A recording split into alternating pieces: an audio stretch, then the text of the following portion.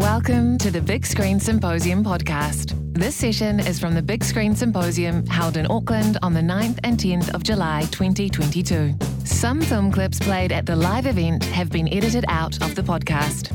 In this session, series creator Simon Nathan and director Adi Walker discuss the process of making the binge-worthy Jewish comedy series Kid Sister, from conception through to post-production.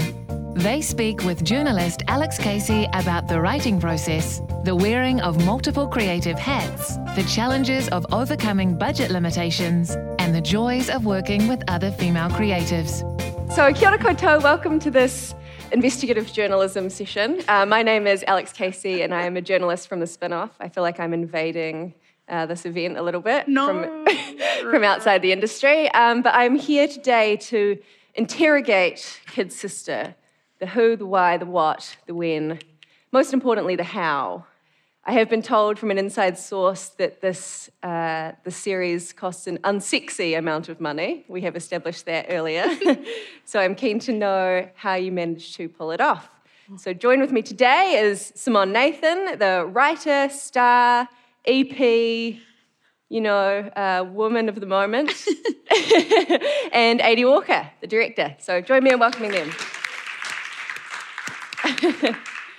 Great to have you guys here. Oh, stoked to be here. Thank you. Yeah, and thanks, Alex, for doing this. We appreciate it. Oh, yeah. My pleasure. So I suppose to begin, Kid Sister is a series that's been gestating for quite a while, Simone. Do you want to take us back to the moment of conception for you? I see what you're doing here with all the sort of birth references and puns, because it's a show about pregnancy, among other things. Spoiler. Oh, yeah.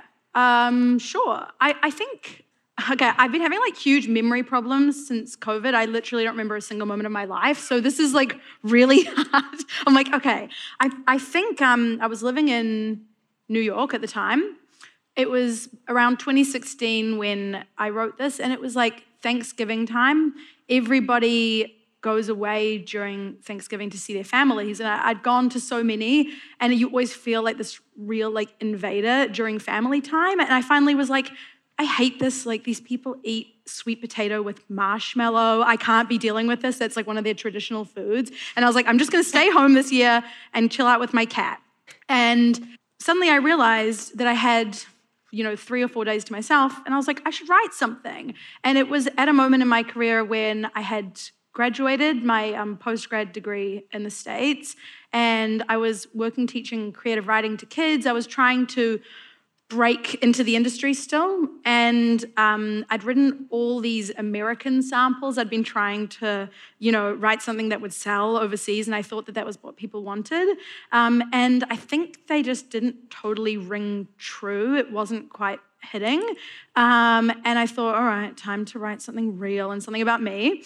And I still said it in the States because I wasn't quite willing to go there, but I wrote a Jewish half-hour family comedy, a pilot, that's pretty similar, I would say, to what ended up being the episode 1 of Kid Sister. Wow. Then I came home when I won the green card lottery, and I met with Harriet Crampton from Greenstone. She read the sample and was like, well, why would you not just set this in New Zealand? It's almost you, but it's not quite you. Just take it that one extra step, come on. And I was like, okay. And I did.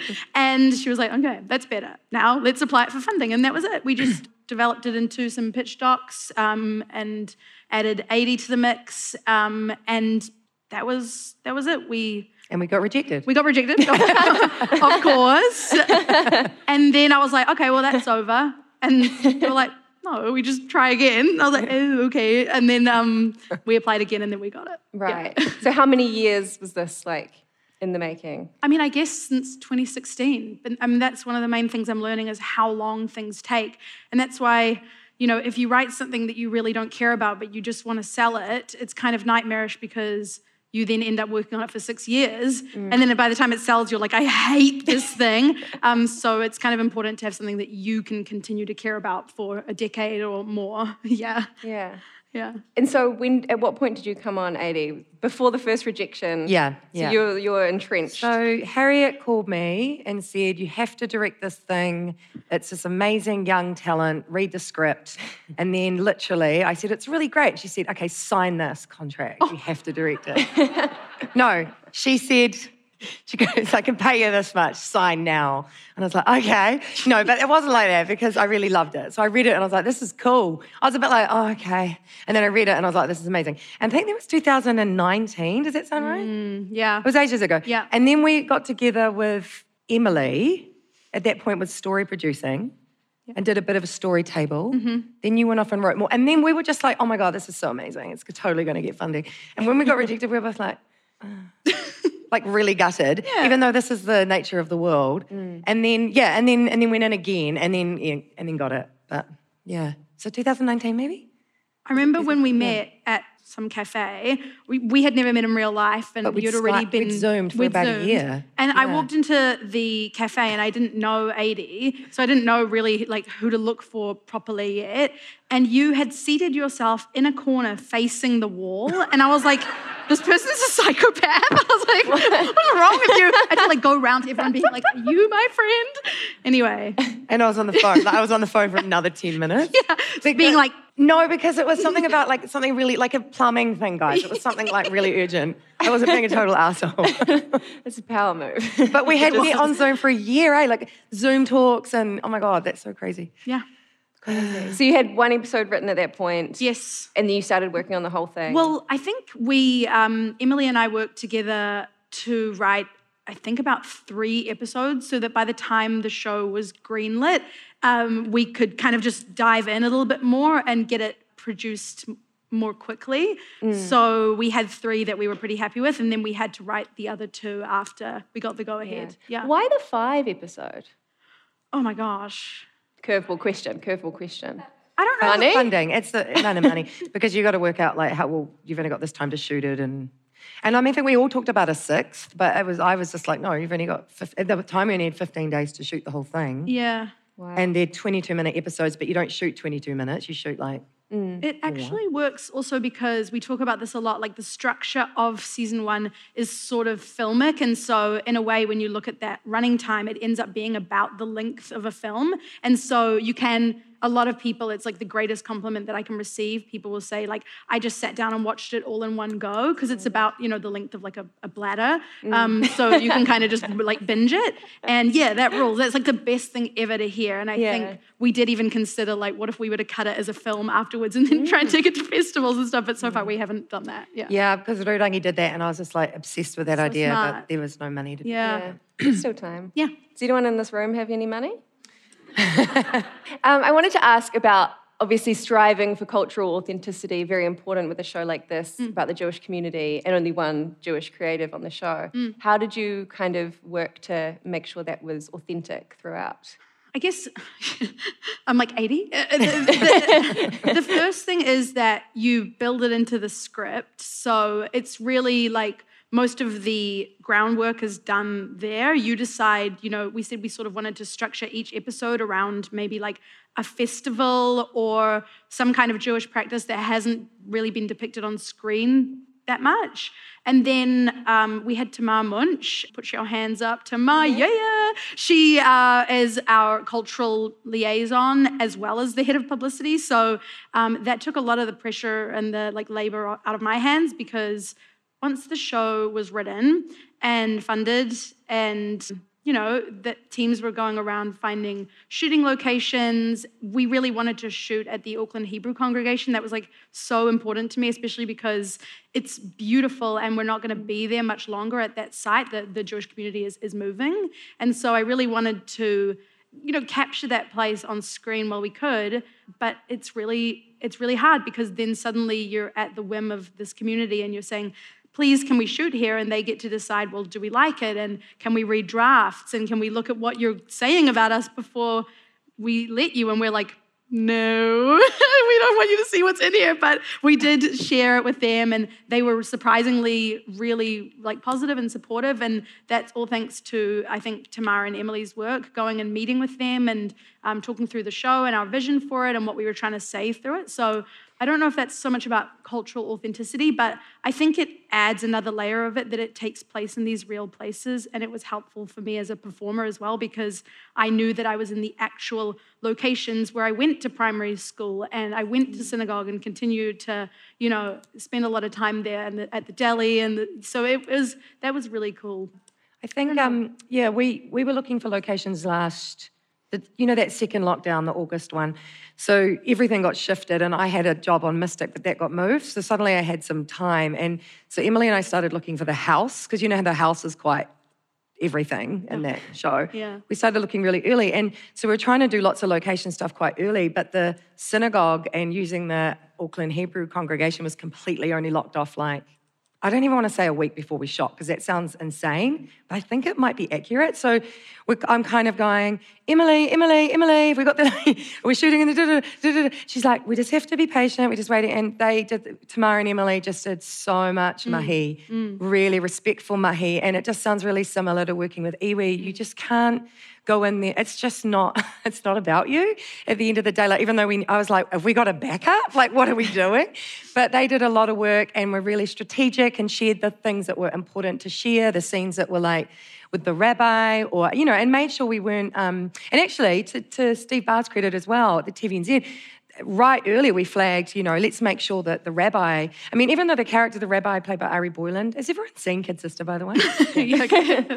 Even though he's a very funny character and he's layered and he's not, none of the characters are very earnest, we still made sure that they were across all that. And there was I just didn't have time for any of that. So I'd constantly see Tamar and Emily sitting down.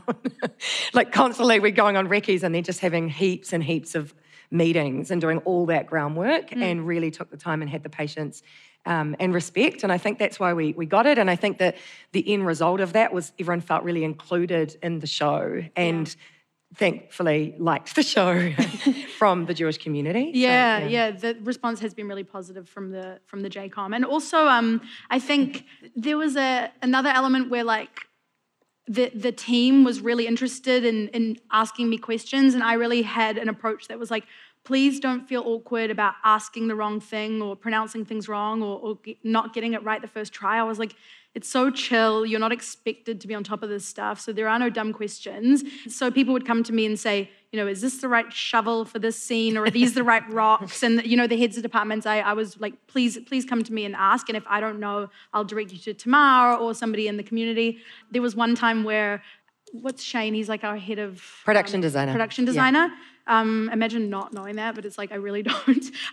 He did this amazing job building the sukkah that I think we have a clip to play from. It's that hut that collapses, and he worked over his summer to build this kind of prop that could collapse and then be rebuilt and collapse and be rebuilt. But at one point somebody came to me and they were like, and just checking, does this look legit? And everything about it was absolutely perfect. He used the right wood, he used the right topping, but there was a huge Star of David on the wall of the sukkah. And I was like, yes, no. I was like, not that. I was like, just so you know, when you are Jewish, you don't have to really remind yourself that you're Jewish and have the symbols on the wall. I was like, I think that would be, it's sort of different to Christianity where there's big crosses everywhere to be You pointed to me for Christianity. It's super weird. No. And I'm like, no, she's Buddhist, but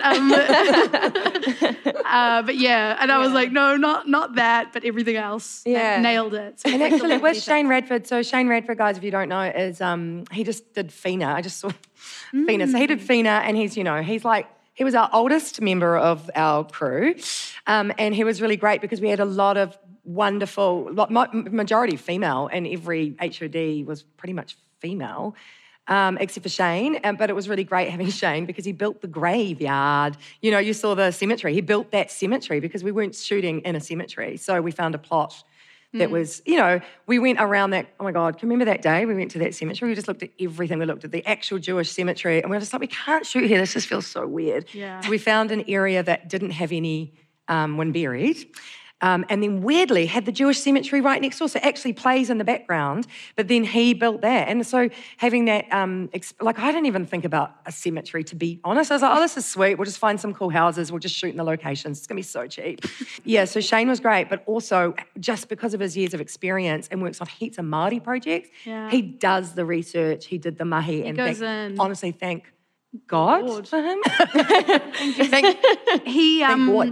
His wife and himself, they learned to make latkes, challah, the authenticity that went into those details, and then like the costume department learned to make like kippot, the little Jewish hats, and it was just, it was fantastic. Anyway, that's our answer. There were some challenges because you had to shoot at night quite a lot, I understand. Do you want to talk us through some of that? I don't really know what to say except that I haven't really, this is my first project that's been produced that was written solely by me, and I didn't know that you're not supposed to write too many scenes that take place in cars and at night. And I got so much pushback, and I was like, guys, stop. Like, you're killing my vision. And then we got there on the day, and I was like, fuck. I was like, I really, really hate that I wrote this many night scenes because now we're up till 4 a.m. every night for a week or two. And it's my fault. And you really learn that you have to, when you act in your own project, you really have to sleep in the bed that you made. So if we get another season, I will not be writing any scenes at night. I'm opposite. I love shooting at night because it looks cool, and I don't really care how hard it is to shoot. So I was pissed off every time we lost a night scene. But production don't like night scenes because it's just hard for everybody. I mean, I care for the crew, guys. I love the crew. But I just care about, at the end of the day, there was like we had to rejig we had to make it a lunch. Shabbos lunch and not a Shabbos dinner, and it just got really complicated. But I love shooting at night, and I love shooting in cars. But when you have a budget of under $1 million for a 5 times 22-minute show, you can't shoot in cars. So, and I hate it when you see a car pull in, you see a car pull out. Even actually a car pulling in and a car pulling out is quite time-consuming. But I hate it if everyone's just sitting in cars. So we had to be really creative about that and go, well, how can we make the car stuff interesting and feel realistic? And yeah. Should we play a clip? Let's play a clip. Which one should we play?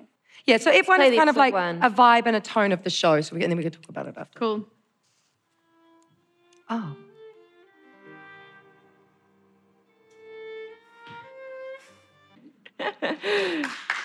Aww. Incredible. Thank you for normalizing UTIs. I really appreciate it. That was a huge guiding star for us. Yeah.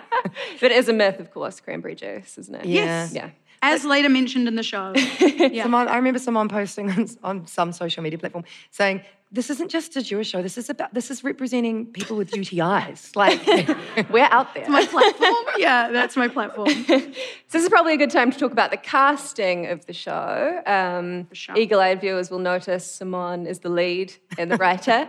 But also your real-life partner, Paul Williams, plays Ollie, and your real-life brother plays your brother. Yeah. How did that happen?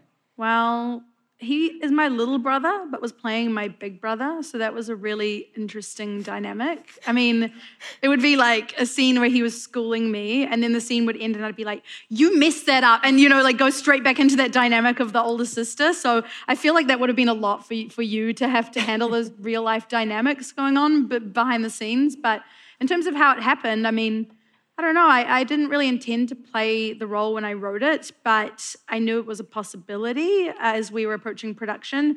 I grew up doing theatre and after-school drama and plays at uni and stuff like that, but I'm not at all a serious actor. I've been very driven on the path to writing. Like, I always knew that was what I wanted to do.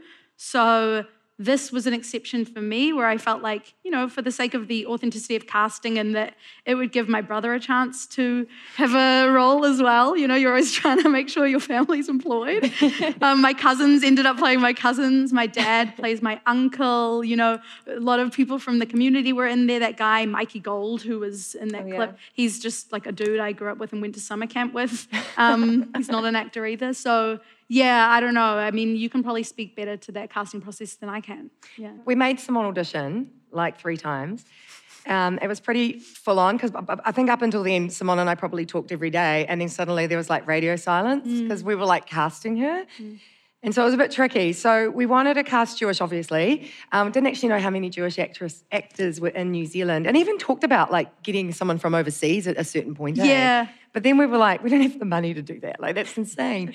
And then every time Simone would send me her favourite, like, Jewish, like a movie, like Shiva Baby, if you guys have seen that. If you haven't, go and watch it. That girl's not Jewish. And you keep sending me this stuff. And I'm like, but we can't cast non-Jewish, but all the, you know.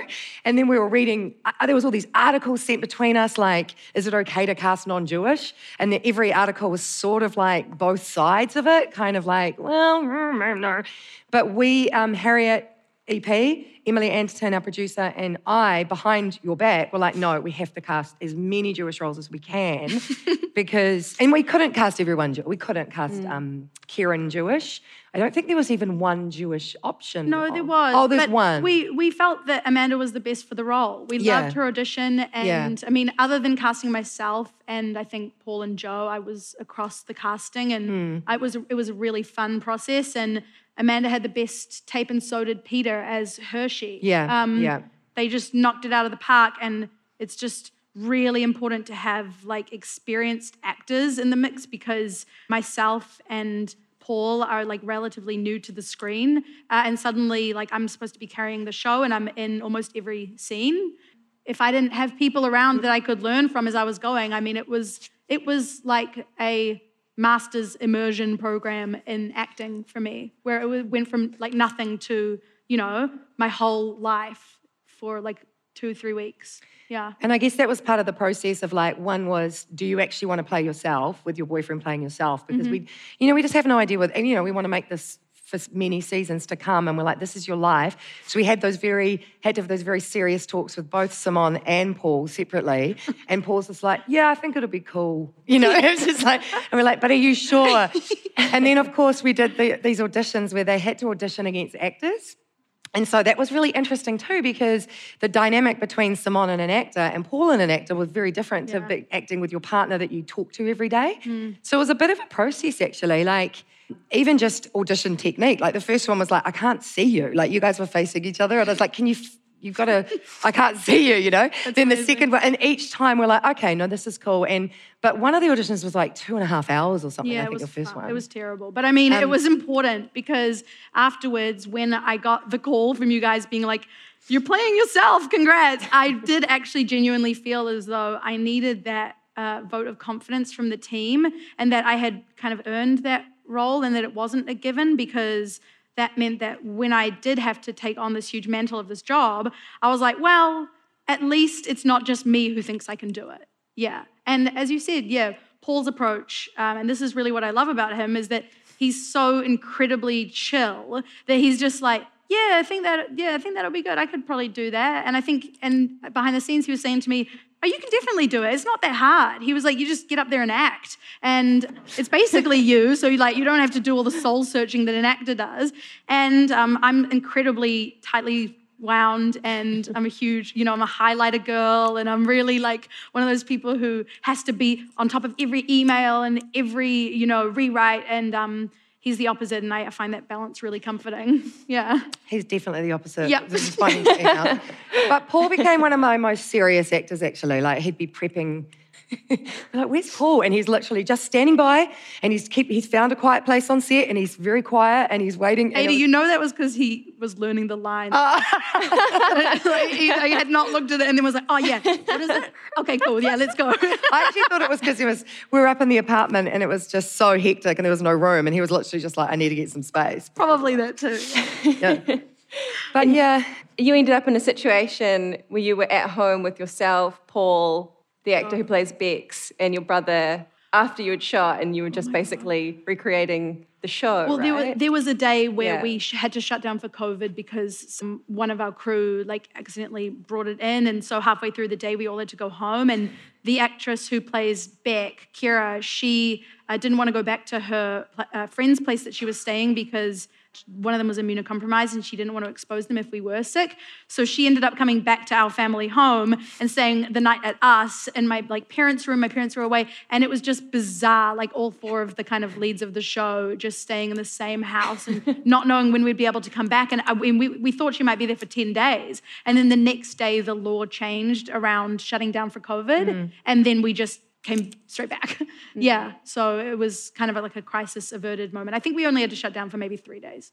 Shut down for 5 days. 5 days? 5 days. 4 days. 4 days plus the Sunday, yeah. Yeah. So there are a lot of blurred lines, obviously. How was it going from being a writer to an actor? Did you have to be taking off different hats all the time? Were you kicking yourself for something you wrote, 2 years ago that was really hard to deliver? How did that work? Well, so many crying scenes, and I really regretted that. But actually, that's a hectic process, learning to cry in front of other people. I cry every day as a person, so I really just had to make sure that time coincided with the shoot.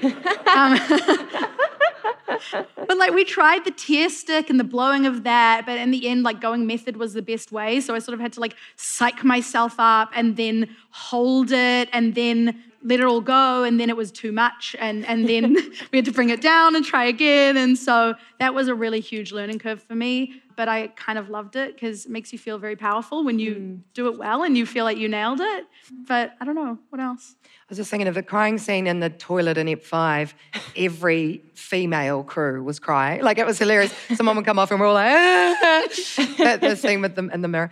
But no, the crying's funny because I keep trying to say, I was like, some of my friends just can't cry. They're the best actors, don't worry. But you're like, no, I'm going to fucking do it. I'm going to fucking do it. So it was exhausting. Yeah, it was just, look, it's a lead role. She's in every scene. If you've never done that, I just keep talking about, stamina. It's not going to be necessarily that fun sometimes. And we just talked a lot about that. And we had Ella as an acting coach we brought on, which is pretty unusual for a $850,000 production. Yeah. But it was really good because it was just sort of I had so much else to think about. And, and we had a very tight schedule. One day I think we turned up and a lot of you may have worked on fast stuff, but I think there was just 11 scenes and you think, oh, that's great. They're just all in one room. But we're also trying to do some interesting shots, It's I've definitely done 14-minute Day on Brokenwood Mysteries, but that would be in the police station and it's one lighting stage and you just go for it.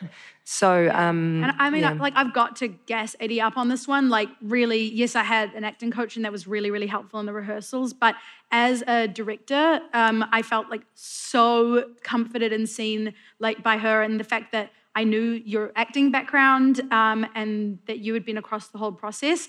It was there wasn't any awkwardness for me or power struggle when we were on set. I completely surrendered to the fact that I was an actor. It was your vision now and I was there to execute it. And yet still, when there were moments when I was looking ooh, that's not how I imagined it, you were so open to being well, let's just talk through that.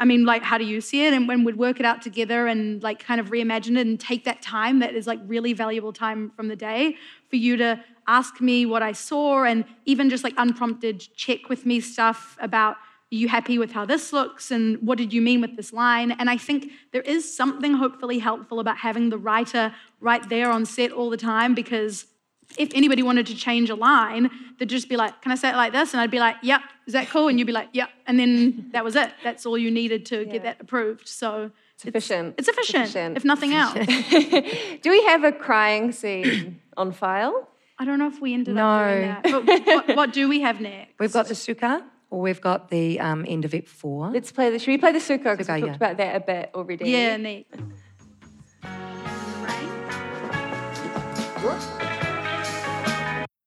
I had two other thoughts I wanted to add while I was watching that. One is a more serious thing, which is that I think one of the, harder parts of being the writer and the actor in this particular circumstance, and I think this is something that I really play down in interviews, is how autobiographical this show is. I'm always no, but then I'm secretly yes, a lot of these conversations happened. A lot of this is true. And then, we obviously take fictional and dramatic versions of that and then added a pregnancy on top of that.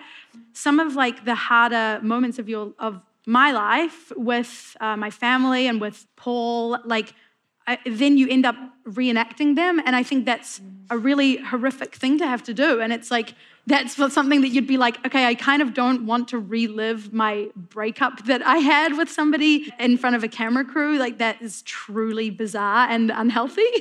But at the same time, I was that's good TV. And also, just got to get through it. And then you watch it and you're kind of oh. And then it's worth it because the other scenes are so special to have. And it's kind of weird to think that like if Paul and I have kids, then our kid will be able to watch this show. That's a really weird thought. I was like, that's going to be out there forever. And those are the things that you have to kind of consider as you approach this. Do I want that?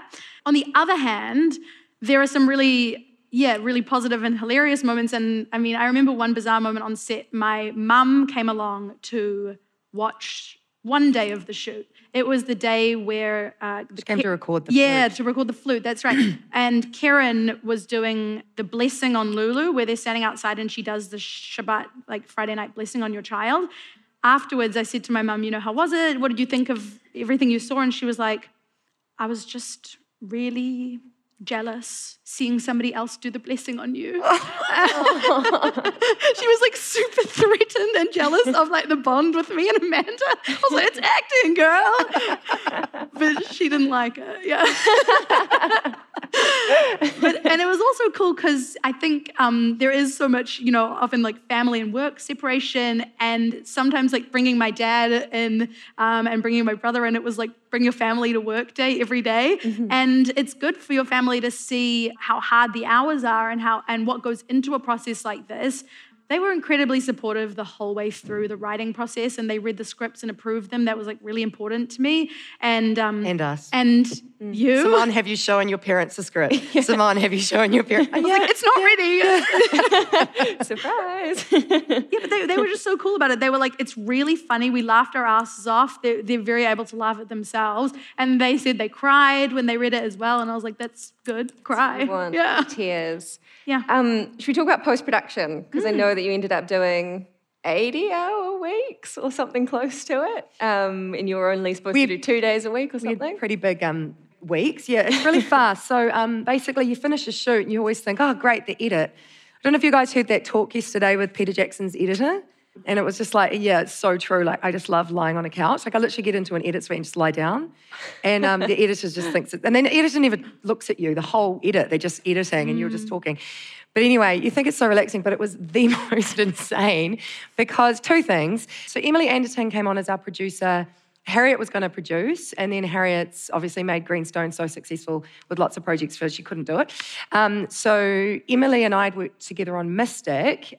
She wasn't the producer, but she was my producer in my mind. She was very supportive to me, and I was like, she can do this. So Emily came on. So Emily comes from a film background, and she basically was like, well, you're the director, you should have a say over the show, which is not a normal structure for TV. If you guys don't know, you do a director's cut, you hand it in and you say sayonara. So this is very different because obviously it's much lower paid than a normal gig as well. Quite a lot. And so it was a passion project. I did it because the scripts were so good and because of the team. And then, so anyway, and Harriet was obviously supportive of this as well. So basically, I got to do everything. So I got to do the grade and the sound mix and everything, So that meant that, there wasn't money for that. And there actually is never money for that, even in a proper budgeted show. But obviously, Emily and I were just like, doesn't matter, we're going to see this through. So there was many hours put in. But basically, you only get 3 days. Was it 3 days an episode? Roughly. More or less. So you kind of get 3 days an episode. So you think, oh, God, this is so cool. Shoot's over. But it's crazy. It's like you just edit until you have to go. And I had a really great editor who does Wellington Paranormal and came up from Wellington and did the hours with me. Like there was not any issues in us leaving at midnight or whatever, or coming in on a Sunday, Yeah. So basically, post-production was pretty crazy. And then, of course, also with all the compromises you make, you're sometimes stitching things together and trying to make it work. So it's cool now looking back on it and thinking about that time. But I guess the thing to be talked about would be episode ones are always really tricky. And most people watching them don't realise how hard episode ones are. And it was really cool getting a couple of directors call me and go, hey, episode one was really strong. And actually it was like crawling on the floor trying to get it into the shape it was in. And then it got progressively a little bit easier as we went along, I think. Yeah, once you felt, because it's a new show too. Like, what's the show? And tonally, like Simone's first scene is so... I mean, that's kind of why I did it, was literally that first scene. It's so funny to me and so kind of dark and creepy and horny and naughty and all those things. But that was a hard motherfucking scene to cut. I made it like a film. It was so lengthy and did a little drone. You did VOs for me. I put VOs down. We're like, oh, what's the VO? And I guess we spent a day in ADR trying to get episode 1, trying to work it out. Like, what is it, you know? Yeah, actually, speaking of ADR and voiceover and stuff, one thing that I know you're going to ask about this anyway, VO. Yeah, it's like, no, I'm just doing it. There's nothing on this. I'm really glad that we didn't go with the voiceover option from Fleabag, which I think it's like a really appealing option because it's so personal, where they just turn straight to camera. But I think it would have been a nightmare because it was really great that we could actually reapproach the VO after the show was edited and cut together and say, how does this actually work best? And I think if we had shot it direct to cam, we couldn't have changed all of that as easily because you're locked with the image. So it was helpful that we could completely reassess it. Even in the room when we were doing it, this doesn't actually sound right coming out of my mouth. Let's change it. One really good example of that is in episode 4. In the scene where Ollie finally finds out that Lulu has been hiding this huge secret of this pregnancy from him, and he comes back to the Emmanuel home with Siggy and Leo. We had this big VO section where Lulu is watching him react and waiting to hear what he has to say, and she's got this huge inner monologue about Ollie and the way he processes information. In the end, we went with a different option that I had to be talked into a little bit. And then when I let that die and saw how it was cut, I was really, really blown away by it. And I think we have a clip if we want to watch. That episode 4? Yeah. Episode 4. Well, apparently they're both dead in a ditch because nobody is answering their bloody phones. And that's a car scene at night. Yep. Yeah. Nailed it. So we fought our battles. We're like, that one has to exist. Don't lose that one. So what's interesting there is the restraint, right? There's no VO. There's so much silence. And that was quite a journey to get that final cut. Yeah, because I mean, she's a character who makes questionable decisions, and so you really rely on that VO in some ways to align the audience with what she's doing and why. But at the same time, I don't know.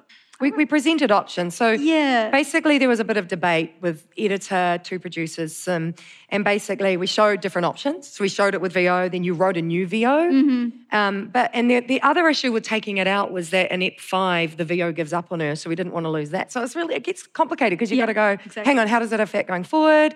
But actually it was just stronger, and I think weirdly just worked, you know? Because even I'm always a bit reluctant. I think it's always Harriet and Emily that suggest something. I take a day to process. It's huge. And I think, did I even message you and go, just don't respond to notes straight away? You got to like, this is a really good rule, guys. So don't respond straight away, because sometimes I write a response and it's like, I can't fucking believe you fucking suggest that. Motherfuckers, this is fucking. And then I'll go, delete. That worked. Or delete. Yes, but... it always makes it better. I mean, and even if it means that the notes mean that you reapproach it in a new way, that's not the way that was suggested. It's like, you just take a second to be really angry, and then you're like, okay, wait, they care about this show, and that's why they're suggesting this. And I think that's what I love about our producerial team, is that they take the show so seriously, as I've said before, as if it's like Game of Thrones or something. And they approach it like it is like this really big budget show. So you know that any note that you're getting is because they want to elevate it and use these very scarce resources that we have to make like a world-class show that hopefully we can sell overseas. So and also you and I are attached in a different way. So Simone, you're attached as an actor, knowing what you did on the day. Yeah. Then the writer's always attached, to the script. Like that's just overall, they're like, but that's not what I wrote. And then I'm attached to going, that took us 5 hours to shoot that shot, or I fought for that shot. And then the producer comes in and is like, get rid of that, it doesn't work. Yeah. So that's the different, I think that, and I've really learned over the years to let go of that and go, cut.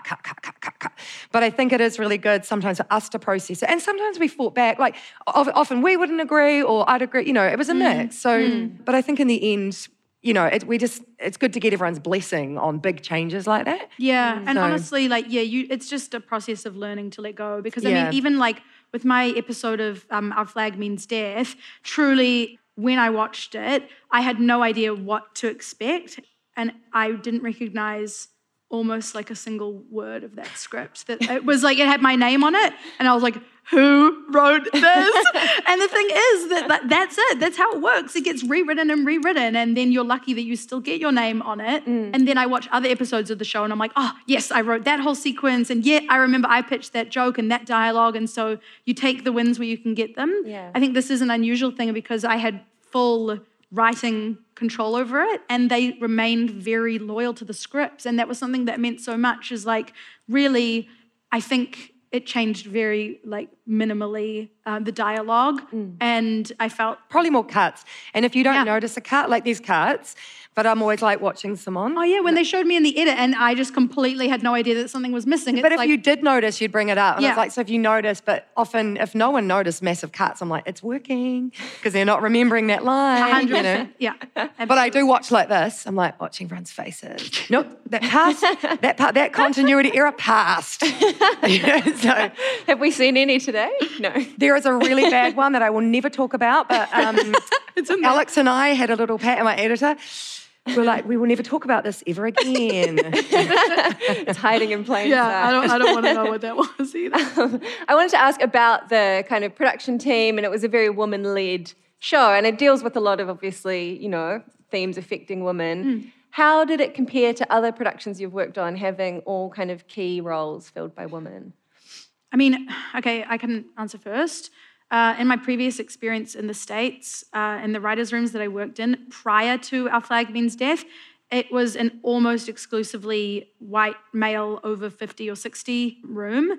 There are exceptions, and I learned a lot from those men. They're amazing, like playwrights and novelists on Bloodline who really have a completely different approach to writing than a ragtag group of young kids like on Our Flag Means Death. But I was getting coffees for people for years and doing juice runs and listening with my ear to the door on different shows, trying to understand what was going on in there.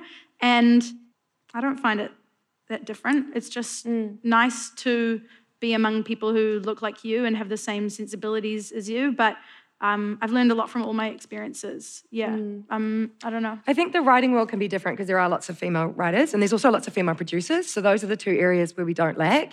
But it's completely different. So I went from Our Kid Sister shoot to One of Us Is Lying. I had an acting role on. And I've been doing this for 20 years, acting. And I walked onto set and I swear to God, it felt like 56'2" men in black hoodies walked in. And I'm used to it, right? Like I can direct a set, but I was like, holy fucking shit. This is crazy. Imagine being a new actor. You would be absolutely daunted because then you're just blocking the scene. And also, I just want to say, you get no direction often in lots of shows. The director said one thing to me, he walked past, he said, 10% less drunk, and walked off. And so my son was getting a lot of direction, but I wasn't getting a lot, which is fine. I mean, that obviously means you're not totally shit, but it's still just like, give me something, I don't know what I'm doing. But I guess I just remember that energy, and it's not bad. I know half these guys. These guys are awesome. But I was like, holy cow, compared to our set, we had 2 camera assisting Tammy as men. We had a grip called 80. You guys, do you know 80? It's like Fight Club. We don't both exist at the same time. And then we had a couple of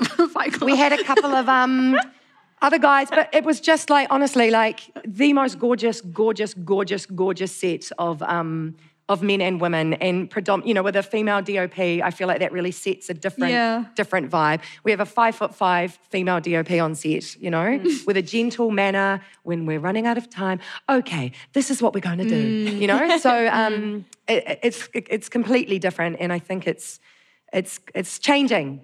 Yes, it is. Yeah, it's changing. Yeah, I would say it was very comforting in my first acting role to know that there was a fellow woman behind the camera so when I would look into the eye of the camera, I felt like I was looking straight at Tammy and not at a faceless, scary sea of audiences that I don't know. I just thought about Tammy and performing for her and performing for you and for Emily and Harriet to watch in the rushes. And that was all I really thought about. Just keep it really insular and don't think about all those larger viewers. Yeah. Particularly when you're sort of peeing. Yeah, screen. so many peeing So scenes. much peeing in this. Yeah, that's probably another thing I'll move away from slowly over time. I think we've got just 10 minutes left, so I think we can do some audience questions. Oh, yeah, cool. We just talk about the peeing. She did a great peeing position. I was so proud of you. This one? Yeah, it was excellent. Yeah, there's so much peeing in there. I was doing a lot. Do we want to take... Do we have questions? Ooh, okay. Oh, this is how it works. This is exciting. Okay. I'm scared. Are these a non? Okay, question for 80. Given the chance and maybe budget, would you bring another director in for following seasons? Or does 5 eps feel like the right amount for one director? 5/22s is good, I reckon, for a director. It'd be very hard to split it up because you'd end up working like a half day. It wouldn't work. You have to do it in blocks. But if we did like 8 eps, you could break it into 2 4s. So it becomes a math equation. But I think... I think if you're getting into 1 hour episodes, I think blocks are good. And I think some directors love to come in and direct a whole season, but I think it's not good for the crew. And I think it's good to rotate. And I know there's so many, but guys, I'm just not a producer and I really don't ever want to be a producer, which is a really good thing for everybody. But I just think, we have to they make decisions because of budget. Every decision is made because of budget. But also... I just think don't stress. I'm stressed out about it because I think, there was a show made here. It was 8 1-hour episodes, and this guy came over from Canada and wanted to direct the whole thing, and it just made it hard for everybody else. Like the script supervisor had to prep 8 1-hour episodes. I mean, how insane is that? So that no one had enough prep. You don't have any time to do your recce's and prep for the next team. And I think rotating teams is great. But in this case, 5/22s is like a movie, so it just needs one director. All right. Back in the bad old days, when you got that rejection for pre-production, did you take notes and make changes to your first episode, or did you just resubmit the same work and hope that for new eyes on it the next time around? Steve, did you submit this question? Like weirdly He's like, did you change specific. it? I don't know. Wait, so the question is, did you? Oh yeah, no, Did you that's a good resubmit question. the same work and hope for new eyes on it? No, that's a really good question. Pax's show got the funding, right? So we didn't take it personally. We were like, oh, that's great. Pax. No, and I ended up working on the show. I think we did. And one of the things that we did was we reapproached our pitch document and we reformatted it because it was cute, but it was like maybe a little... it was a bit tacky. It was like we needed to hire somebody to like reformat the images, go back to the drawing board and start thinking about your beautiful color palette that you built into the show, because that was kind of at that point starting to become a thing that we were looking at neon pinks and baby pinks and yellows and greens and salmons. And that SpongeBob, I used to work at Nickelodeon. SpongeBob was sold on the background images. The show, they didn't have a story, they didn't even have a sponge. It was those images of those kind of Hawaiian backgrounds. Oh, wow. That's what they brought in, and they were like, we love this. And I think they had some of the music, that weird music. It's like you start to show that you can see the show, and then they can see that with you. And I think it makes a really big difference to have a lovely looking pitch doc and a really nice treatment that says, we really believe that this show is already happening, I don't know what else changed. Maybe we had more polished episodes, but it really didn't change that much. I don't think there was a lot. It was really just about the fact that it was the right time for the show. It was a new funding round and something had shifted in the landscape where they were like, now we're ready for the show. I think TVNZ were always behind it. There was no issue there. Oh, so no. I think it was just the timing. Yeah. Which other Jewish shows influenced your writing? I would say I grew up loving The Nanny, and I think that's a really humorous portrayal of a Jewish woman.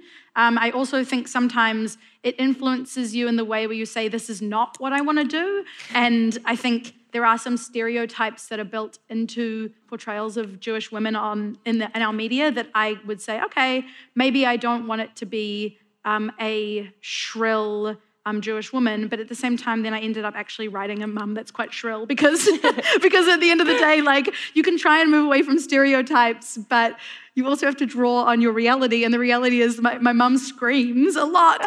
Like, the main sound I remember growing up with is hearing my mum go, Simon! up the stairs. And so, I mean, you know, it kind of is what it is in that sense. But I really love the show Transparent. I don't know. Yeah, I mean, that's just a really interesting portrayal of a Jewish family. And it also tackles the complexity around like different people's levels of practice, and it captures the fact that there can be female rabbis and that they have lives of their own. And so, yeah, that was a huge influence on me. Also, this isn't a Jewish show, but it has religion built into it. Season 2 of Fleabag is really inspirational to me, and the way that they... Hot priest. Yeah, and just like a really brave and bold and fearless approach to religion, which I think is a really scary thing. I mean, for me, I think the stakes were really high for me in portraying a Jewish family and the Jewish religion, because I'm so close with my community, and I am, you know, in real life much more religious than Lulu and much more involved in my community. And so my fear was that these were the stakes. If people don't like the show and the community, and there's a consensus that this was a bad portrayal of Judaism, I wouldn't be able to continue going to synagogue and feeling comfortable, and my family's mana in the community would also be destroyed. And I'm like, okay, that's chill. Like, that's really cool. And the first time that I went to shul since the show came out, and there was positive reactions and people being really excited about it and getting those messages, it was like, I don't care what anybody else thinks about the show, to be honest. That's really like when I thought that's a success for me. Sounds like the scariest reviewer ever. Yeah, exactly. Yeah. This could be one for 80. You did so much with so little, including a lot of location shoots, which, as mentioned, really did add a lot to the show. Must have been tricky. What was the location budget? This is one for Emily. Guys, directors don't know anything. It's like, Emily. We didn't have much, but I also know we got that house because we looked a lot, guys. We looked at so many houses and we got our heart broken many times. Like, we were looking the year before. But actually, and we went through 3 different location scouts too, because, right? And then this one came up, and it didn't even look the best in the photos, and it was like, so we work very collaboratively, and with our DOP, you know, if she doesn't like anything, I'm not going to use it ever, and production designer as well, because the production designer has a budget. So if we get to a place that's great structurally, but he has to bring everything in, there's no budget for that. So he can bring in bits of art. That house, the owners were just obviously wealthy, because the house is like, you can look it up, what it would cost to buy. But they obviously didn't need money. And it was like a cool thing of like, they wanted to be involved in the arts. And love them. Super, super awesome, dope woman, like just always in sports shorts and a t-shirt, super nice. And so basically super cool. And we're like, can we do this? We covered that bench. We moved everything around.